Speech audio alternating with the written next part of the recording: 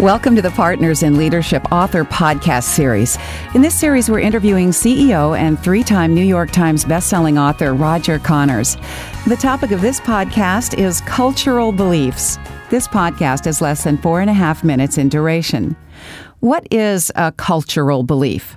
A cultural belief is a B2 belief or a new belief that we need people in the organization to hold that is prioritized as key to how we need to think and act in the C2 culture to achieve the R2 results.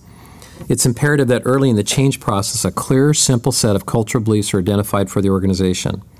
These beliefs will be used to guide the change process and serve as a roadmap for how we need to think and act differently in order to achieve R2. The cultural beliefs focus the change effort and keep it on track. Why do you call them cultural beliefs? Well, there are several different levels of beliefs. A level 1 belief is relatively easy to change based on better information. The restaurant down the street cooks a better steak, and all your friends tell you so. A level 2 belief is not so easily changed and requires significant effort to shift. This includes lots of workplace beliefs that are formed on the job and that determine how people go about executing initiatives and solving problems. This is a category that cultural beliefs fall in. A level 3 belief is a belief that is almost unchangeable and requires significant life experience to alter. Cultural beliefs are not in this category. Level 3 beliefs seem more like deeply held spiritual, moral, values-based beliefs. That's right. Those are not cultural beliefs. Cultural beliefs are that set of workplace beliefs that the organization has officially endorsed as strategically directional on how the organization needs people to think and act in order to achieve C2. They're not the only workplace beliefs, but are prioritized and written as the most important ones. How many cultural beliefs do you identify? There are both unwritten and written rules in the workplace. Lots of beliefs people hold about how to get things done in the organization that define what's okay and not okay, as well as what is expected. The cultural beliefs will be those 5 to 7 beliefs that will be most directional for signaling the shifts we most need people to make to create the needed C2 culture that will produce the R2 results. Can you give us an example of a cultural belief? Yes, here's one from a client. We always give the belief a short title. Usually it's about 2 words, but can be a memorable phrase. Usually it begins with a verb, but not always. In this case, the title is Be Radical. The belief is, I implement innovative solutions for stakeholders as a part of my daily work. Obviously, the shift that organization needed was to get people thinking out of the box and coming up with new ideas. That's right. Here's another.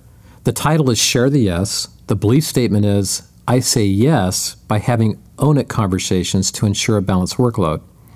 Here, the organization was aggressively pursuing several important strategic initiatives and needed people to be accountable to find ways to get it done, while at the same time managing work-life balance needs. Last question. Who creates the cultural beliefs? Defining the cultural beliefs is the job of the senior management team. Identifying who exactly should be in the room when this is being done is an important decision.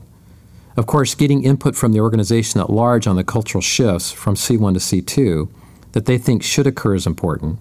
That input should inform the process of developing the cultural beliefs. Partners in Leadership created the cultural beliefs process over 2 decades ago, and we have made many refinements to it during that time. Creating these beliefs and then correctly and effectively using them in the culture change process brings quick traction that speeds up the change process. Roger, thank you for the explanation of how cultural beliefs work. I'm already thinking about the beliefs I hold in my own company and how they affect what I do. And thank you to our listeners for taking the time to learn more about the Partners in Leadership approach. For additional information on key concepts mentioned here, check out other podcasts in this series. This podcast is a production of Partners in Leadership and is protected by copyright owned by Partners in Leadership. This content may not be used or rebroadcast without prior permission. For more information, visit www.ozprinciple.com or contact us at 800-504-6070.